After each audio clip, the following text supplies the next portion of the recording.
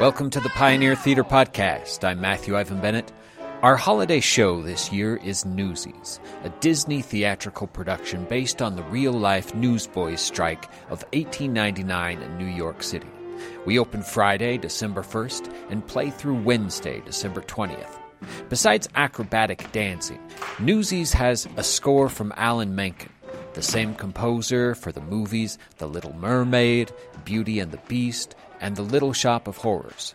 Here's me and Tom Griffin, our musical director for Newsies, with more. Alan Menken is most associated with Disney and has written every classic animated film, all the music for every classic animated film that they've done.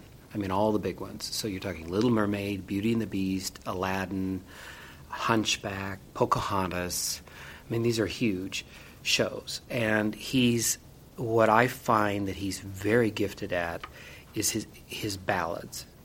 Though the ballads tend to be, I mean, he's very good at all of his music, but the ballads are just gorgeous. And in particular, this particular show, Santa Fe is a gorgeous ballad, for example. It's the close of the first act. It will touch you. It has similarities to other ballads you've heard before, but it's not exactly the same. Does that make sense? So it has that Alan Menken signature. How do you get into the right state of mind to conduct an orchestra? How can you... I've been conducting... My first opportunity to conduct an orchestra was when I was 16. I found it not that hard.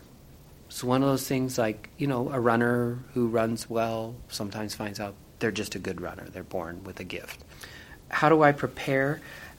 The preparation starts quite a ways before we get to the place where we actually open a show. I'm preparing 6 months, even 8 months before. First thing I do is I get the music into my head. So I will listen to the recordings. I'm usually in the car. I live in the Los Angeles area, so I drive to Disney a lot, down to Disneyland. I'm a contractor with them, a conductor with them. So if I'm in the car, I'm hearing that soundtrack, I'm hearing that music. And by the time I've listened to it over a month's period, it is so ingrained in me. I can hear the tempos, I hear all the instruments. That's one way, especially with a show. If I have access to a recording, then I will do that. If I've never seen the piece before, I can also work with an orchestra. I'm good at sight reading. I'm good at looking at scores. I've had a lot of experience with standing in front of groups, and I can look at those instruments, and now over the years have heard what to expect. Because for me, when I look at a score, it's like reading something in a magazine. I can see the pictures, I see the lines, I see who's playing what, I understand how the orchestrator is working. So it's not difficult for me to interpret what's on the page. So that when I hear the players and I'm hearing all those instruments, I can look at that page and I know if I'm hearing everything that's on the page. Does that make sense? So you've worked for Disney too, conducting literally hundreds of young musicians at once. Yes. Tell us about that, if you would. My first experience working for the Disney company was with Disney Theatrical, which is their musical theater branch. They started with the Beauty and the Beast, and I conducted the first national tour of Beauty and the Beast. My wife was also a performer in that tour. My son was also on that tour. He was Chip, the little teacup. He was 7. So we actually all toured together on the first national tour. And then I did the next national tour, the second national tour, as a conductor. And once I established my relationship with them as theatrical, I was hired as a contracting conductor for them as a part of their program called Disney Performing Arts. And it's a program based on both coasts, but particularly in Anaheim, at Disneyland. We give them a 90-minute workshop in a studio setting where they actually record music, the cues for Disney films. So we have cues from the films. A cue is one scene from a film. So we bring them in. They've never seen it. They put headsets on, wireless headsets.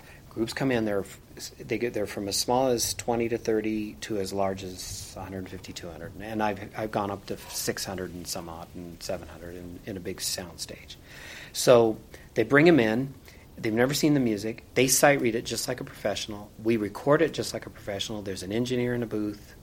And then we have the big screen up behind me, actually, so that they can... And then once they have mastered it, I play it back and show them what they've done.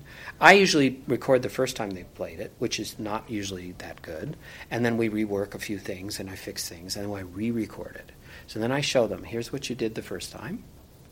And we play it, and I show them the film. And then I replay it with their fixes, and then we add a little what we call sweetening.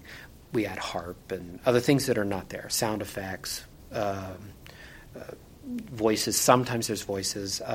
Anyway, we add the extras, and then we show it, and their jaws hit the ground because they see what it's like, and then they're hearing the original music from a Disney film, and they're watching the clip on the screen, and it's just a stunning thing for them because it's an experience they can't get anywhere. So that's how I got started with Disney. I had a relationship with them. I've now become kind of their top conductor. Well, not kind of. I am. I do more workshops than most anyone there now, and I'm very busy from January to June because that's the kind of the school season. And I see groups. I do instrumentals, and I also do vocal groups because I'm a musical theater person. And it's an educational opportunity. It's an inspirational opportunity, and so that's how I developed my relationship with Disney. And it's been wonderful. I love that they have encouraged the arts like they do.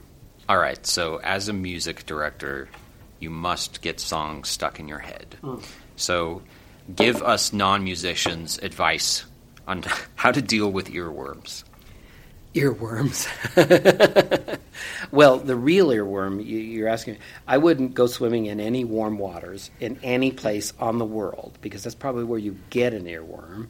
And if you do, have earplugs in for sure, and nose plugs. Close all the holes, okay?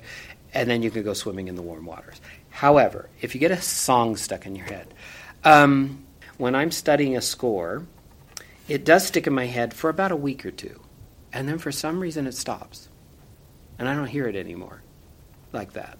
So every time I do a show, when I start rehearsals, the first week or so, at night I'm hearing some of those songs again a little bit. Because I think at night, and I don't know if you've experienced this, anytime you're working on something, say you're an actor and you're doing lines from a show, or you're doing music, or what it is, you're singing, you will rehearse it again. Your brain rehearses what you do during the day at night. And that's actually a good process. I tell actors, learn it now, let your brain rehearse it. Do it again in the evening. You're going to rehearse it overnight while you're sleeping because that's what your brain will do. And then when you come back tomorrow, you're going to be better. And it's going to take you about 2 to 3 days, and then you'll master it. Because you need the night. Your brain needs the night to work. And that's when a lot of creative people do their best stuff, actually. A lot of creative people will do it at sleep. I know creative people that keep pencils and paper or recording devices next to their bed. They'll wake up, they'll say something in the recording device, and go right back to sleep. Because their brain actually sits and works at night, unencumbered by distractions. Does that make sense? Yeah. And another place that people do very creative things is showers, where there's kind of that shh, this kind of gray noise that goes on, and it takes you off into this other land. So I would tell people, I know you're kind of making a humorous statement, but I would tell them to give it a few days, and it'll probably go away. Music is like that. It kind of burrows in and hits you deep inside. That's why people love to come to the theater, especially musical theater. Tom Griffin, thank you so much. Thank you for listening to the Pioneer Theater Podcast for Newsies. For tickets, call 801-581-6961 or visit our website, pioneertheater.org. The presenting sponsor for Newsies is the George S. and Dolores Dore Eccles Foundation. It's also sponsored by Utah Media Group and Wells Fargo. If you have any questions or comments, please email us at marketing@pioneertheater.org.